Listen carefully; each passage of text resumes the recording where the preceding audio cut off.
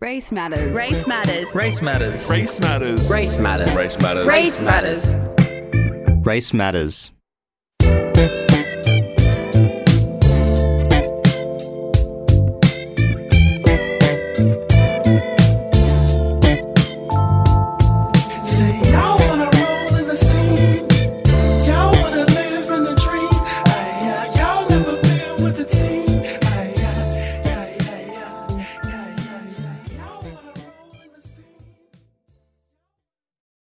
I'd like to acknowledge that we are broadcasting on unceded Gadigal land. This land has been in the hands of generations of Gadigal custodians for thousands of years before us, and it will continue to be in their hands long after us. It's a meeting place for sharing knowledge, stories, and song, and we are privileged to be part of that storytelling today and every day at FBI Radio. I pay my respects to Gadigal elders past and present. We're broadcasting from Redfern right now, the birthplace of Black theatre in this country and a site for resistance and resilience for First Nations peoples. You're listening to Race Matters. This is a show made by people of colour speaking with people of colour about the ways we understand and value our racial identities. I'm Sharika Helaludin. First up, we're going to be joined by Genesis and Carrie, two organisers part of Anak Bayan Sydney, a national democratic movement of Filipino youth who have been rallying and speaking radical truth in resistance to a new dictatorship. Coming up, you'll hear them speak to the current political climate and dangers in the Philippines, how it got to this, what they feel the diaspora's responsibilities are, and the dissonance of talking to parents and elders who have been swayed by propaganda and disinformation. Here are the two of them speaking to the critical point the country has reached. Even though the devastating impacts of martial law and dictatorship continue to ripple, they speak to how this has re-emerged with the election of the son of longtime dictator and what the significance of this moment is. Pretty concerning time for us, and in the fact that it's like a continuation of a lot of the oppressive tactics that have been happening from, the administration of Duterte. Politics is a family business in the Philippines. Political dynasties of three families for the 3 out of the 9. I think it's 6 out of 9 of the presidents over the past 50 odd years. Yeah, have come from the Marcoses, the Macapagas, and the Aquinos. So that's quite concerning. Again, that this new election, I guess, enshrines the Duterte clan as another political dynasty to add to that regime. Yeah. The Marcoses robbed billions of dollars from the people, which is still to this day currently unpaid or unreturned. And that their legacy includes thousands of people killed and tens of thousands of counts of torture, sexual abuse and imprisonment. And historically too, there's been a movement, not just leading up to Bongbong's campaign as president, but it's been a very silent evil of, historical and cultural revisionism. I mean, the first word that came to mind in, the late 90s, I'm only just guessing that, but it's what people call Marcos apologists. And then all of this, talk of Marcos's era being a golden era, and, it even came out of, immediate elders' words, it wasn't all bad, the Marcoses did some good stuff. And I think that historical context of bit by bit, people starting to forget what had happened and the atrocities of what had happened have led to what has happened today. What does it mean for us now? Well, it means that Duterte's crimes are going to be overlooked because his daughter is the vice president of this particular administration. So a total lack of accountability for human rights abuses, and that the Marcoses get to continue their rewriting of history and essentially wipe their debts, both metaphorically and literally. And that this is essentially just a continuation of these systems that really, really need to change in the Philippines. And like the only way that change is going to happen is that if the people can have their voices heard. And under this regime, it's not going to happen because there's going to be a continued criminalization of activists and, you know, anyone who speaks out any against the political regime. dissent. Yeah. The new Marcos regime should remember that the People Power movement ousted his father, and we the people can do it again, and we will do it again. People Power has ousted the former regime once, and there are formidable movements occurring in the Philippines and the diaspora to counteract the Marcos Jr. administration. But the risk is extremely high and life-threatening to do so. Continued criminalization of dissent and protest is not only rife but historically entrenched. The ways in which people are targeted are elaborate and insidious, from social media surveillance to policies that are laid out to simply eradicate whole communities through violence. Here's Genesis. Supposedly when Duterte got into power in 2016, he would clean up the country. Unfortunately, the people that were cleaned up were the small fish, the people who were using drugs. There's still drugs rampant in the Philippines. The people, you know, behind those big, I guess, drug syndicates and, you know, political families connected to the drug trade, they weren't affected by this so-called war on drugs. It was, you know, the common people and smaller fish, which Duterte so poetically phrased as bodies that would fatten up the fish of Manila Bay. And just adding to that, it's definitely following in the footsteps of like the American model of the war on drugs, in which it's literally a war on the poor. They're trying to essentially like clean up the streets, right, quote unquote. It's to clear those areas within those places to basically gentrify it for, you know, that ruling class. And on top of that, there's the continued practice of red tagging, so criminalizing any forms of political dissent and any criticism of the current regime is red tagged. Yeah, red tagging is rife, and it, you know, targets a lot of activists, civil rights defenders, Indigenous peoples, farmers. Teachers even. Teachers, exactly. Yeah. Red tagging is branding an organisation or an individual as a communist or being associated with the New People's Army, which is like the insurgency in the Philippines. And, you know, there's this immediate, I guess, image of rebels or like insurgents coming from, you know, the mountainous regions of the Philippines, and you being associated with them means that you want to protract the current conflict between the administration and those insurgents. It's made to alienate people from their families who, you know, suddenly become involved with political activism, you know, alienating them from their communities. And it's just definitely to stamp out dissent and stamp out activism. Yeah. And I think there's this real like false dichotomy of being like, if you're an activist, that means you're this like armed communist, i.e. in, you know, the kind of like the vision that the government wants to portray, that means you're terrorista, right? So yeah, I think it's a really strategic tactic to dissuade people from joining the movement, even when doing so would actually benefit them. So it keeps people segregated and it keeps them from, it just makes it harder for people to want to like act in solidarity within their actual social positioning, for fear of like, am I gonna be red tagged? Yeah, am I gonna? And then it's also because it affects your family, it affects your friends and your community. So people, it might affect your employment later on as well. Yeah. So it's a real fear tactic. Yeah.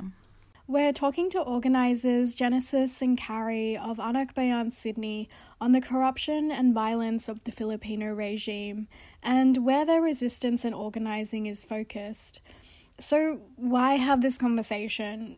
For one, the Australian government has a direct impact in this state-sanctioned violence, even congratulating and welcoming Marcos Jr. to Melbourne this week. Here's Genesis and Carrie to tell us more. Like, it's gross how safe and emboldened they feel to come to Australia. And that's because, you know, like just the other day, right, Scott Morrison literally rolled out the welcome wagon on Twitter congratulating Bong Bong for his electoral victory, So, which is, you know, hasn't been announced yet by the Philippines. So, and the immediate questions are like, okay, well, he's enrolling his son into the University of Melbourne. Who's paying for that? Like, international student fees are so high in Australia. Are those tuition fees being paid by, you know, Philippine taxes? Is what they're spending here right now, who's paying for that? Is that being paid by the Filipino people? to add to, you know, the billions that they've stolen, that family has stolen from the Philippines, you know, during martial law and now again, obviously. And still unrecovered, ill-gotten wealth. And that is what is so scary about if Bong Bong is to be inaugurated, he has the chance to wipe out that debt. And that ill-gotten wealth can never be recovered. If we can just draw a bit of attention to that, you know, the AUKUS, it's a trilateral security pact between Australia, the UK, and the US, and you know, obviously that's presented as like security and peacekeeping, you know, abroad and within so-called Australia. But I think what maybe like average quote-unquote Australians need to understand is that further cements Australia's status in the imperial core, and like that has a direct hand in state-sanctioned violence, not just in the Philippines, but in the global south. Yeah. Like West Papua, Afghanistan, like so many. Moving away from governmental bodies to local communities, what, if anything, is the responsibility for those who are living outside of the homeland? What even does it mean to talk about a Filipino diasporic identity in relation to all of this? What's the collective experience here? Here's Carrie and Genesis. Filipinos in the diaspora, whether you are first gen, whether you're migrant, like I migrated to Australia as a child, same with Jen. We both migrated here as children and, you know, went through the school system here. But I think something that, like, you know, that really bonds us, especially within our organising, is that Filipino isn't like just an aesthetic identity. It's a legacy of resistance. It's a political identity. It's a very political identity. And it's not just an individual experience, it's a very collective experience. It's a collective experience because of, you know, what previous administrations have done and have forced out the people, you know, into diaspora. So, yeah, like that, I guess, legacy of resistance and DNA of, you know, revolution, as we like to say.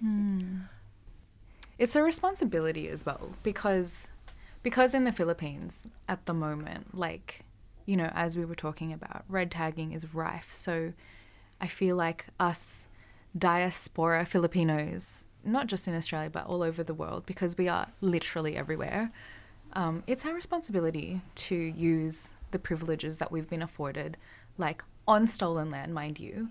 So I think it's like the least we can do to, you know, amplify the struggles. These are our families, and, you know, this is where we come, our community, our bloodlines, you know.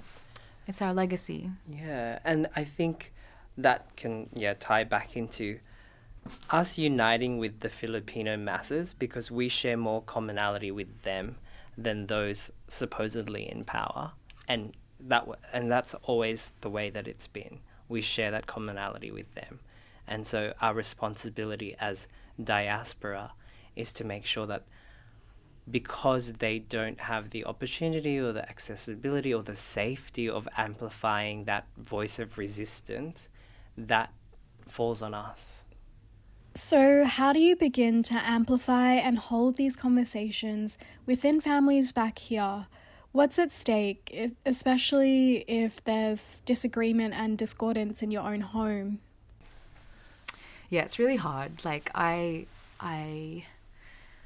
have like a big intergenerational gap within my family, where I think there is so much trauma around those years that a lot of the stories were never handed down. A lot of them were never shared and maybe like never even understood by the people that lived through it themselves, because, you know, like similar to Jen, like my family back in the Philippines, in that generation, in that era, they grew up in poverty. Like, you know, it was a hard life. My Lola, like, you know, what the little I do know of her, I know she like worked like 3 or 4 jobs, you know, like cleaning rich people's homes and whatnot, which I think is such a common thing, right?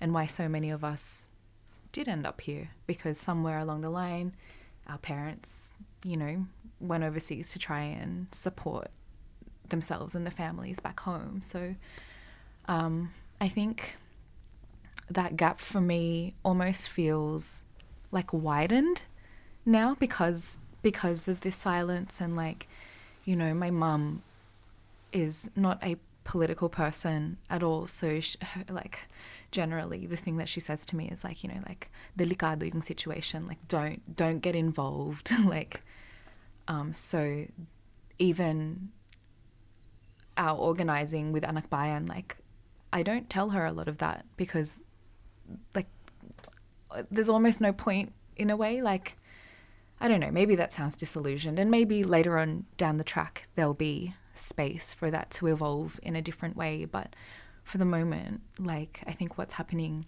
yeah, it's that kind of widening of that intergenerational gap. But then it's interesting because in the Philippines, I almost think almost like a reversal of the situation's happening, because a lot of the elders are the ones that have their, you know, first-hand lived experience with martial law, and whether or not they are comfortable to speak on that, they carry that within their hearts and it's in their soul, it's in their minds every day.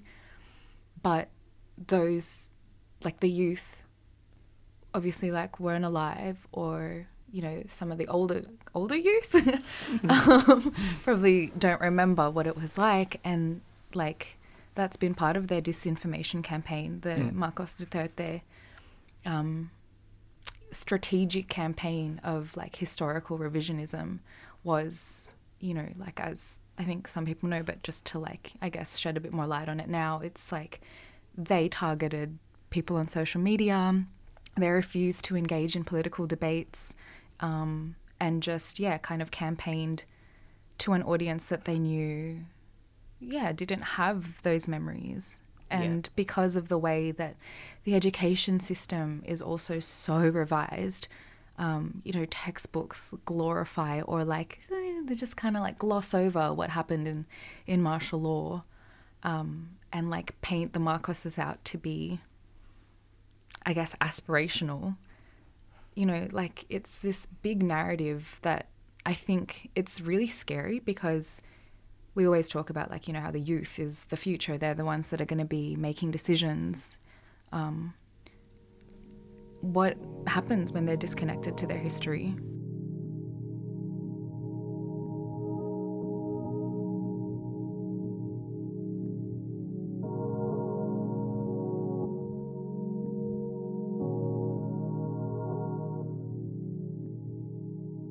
Silencing, cultural disconnect, violent vigilante forces, the grasp and far-reaching devastation of the Marcos dictatorship will continue to traverse from time and place. The consequences are dire and calls to action are urgent. So what does solidarity in these moments look like? How does Anak Bayan come together? Where can there be a turn towards hope and revolution? If you're angry, know that for sure you're not alone. There are people out there doing the work, and people who have been doing the work for decades.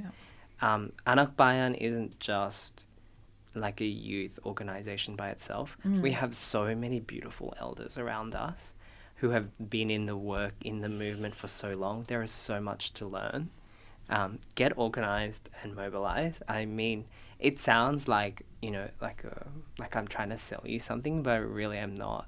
We're selling you hope. And I think like getting organized with people who you have a network with, and like, I don't know, it makes you feel a lot less impotent, and it does make a difference. Like, it's hard work, but being part of a network also means that you can step back when you need to, and you know that someone else is going to step forward.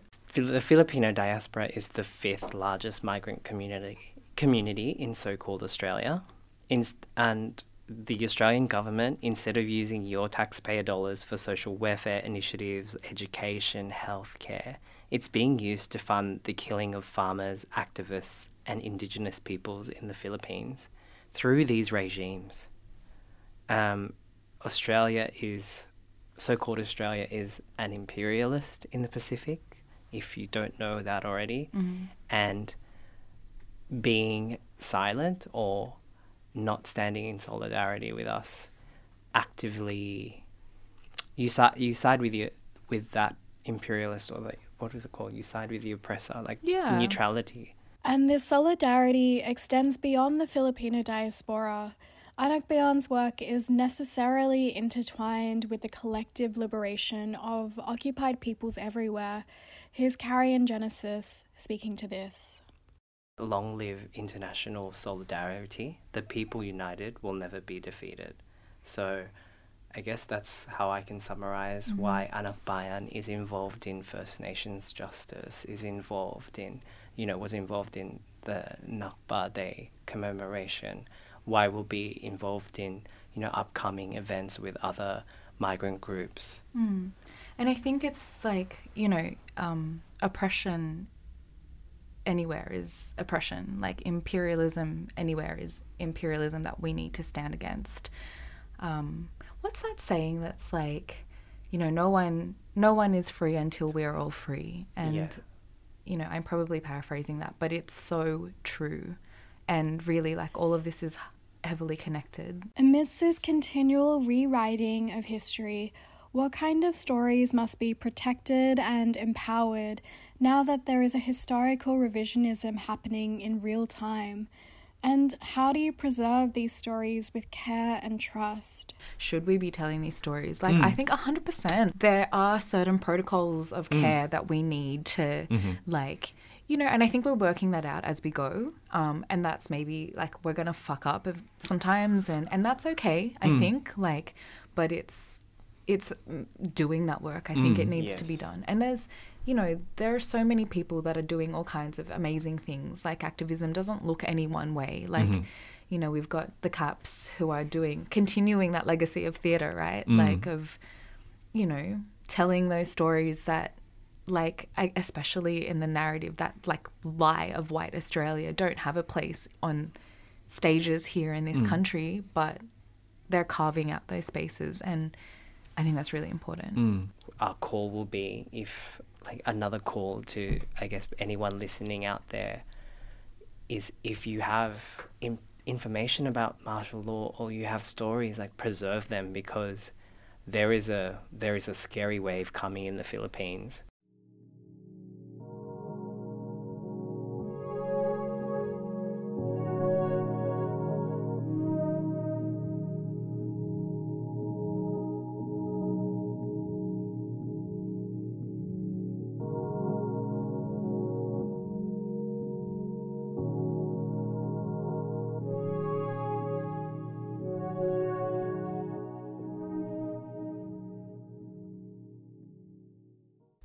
Carving out space to speak the truth and preserve histories and stories before they're lost.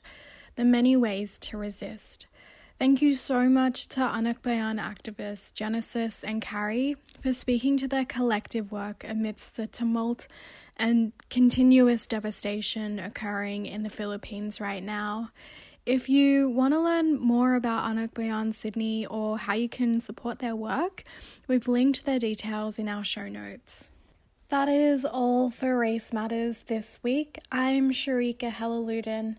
You can listen back to episodes of Race Matters at fbiradio.com/racematters.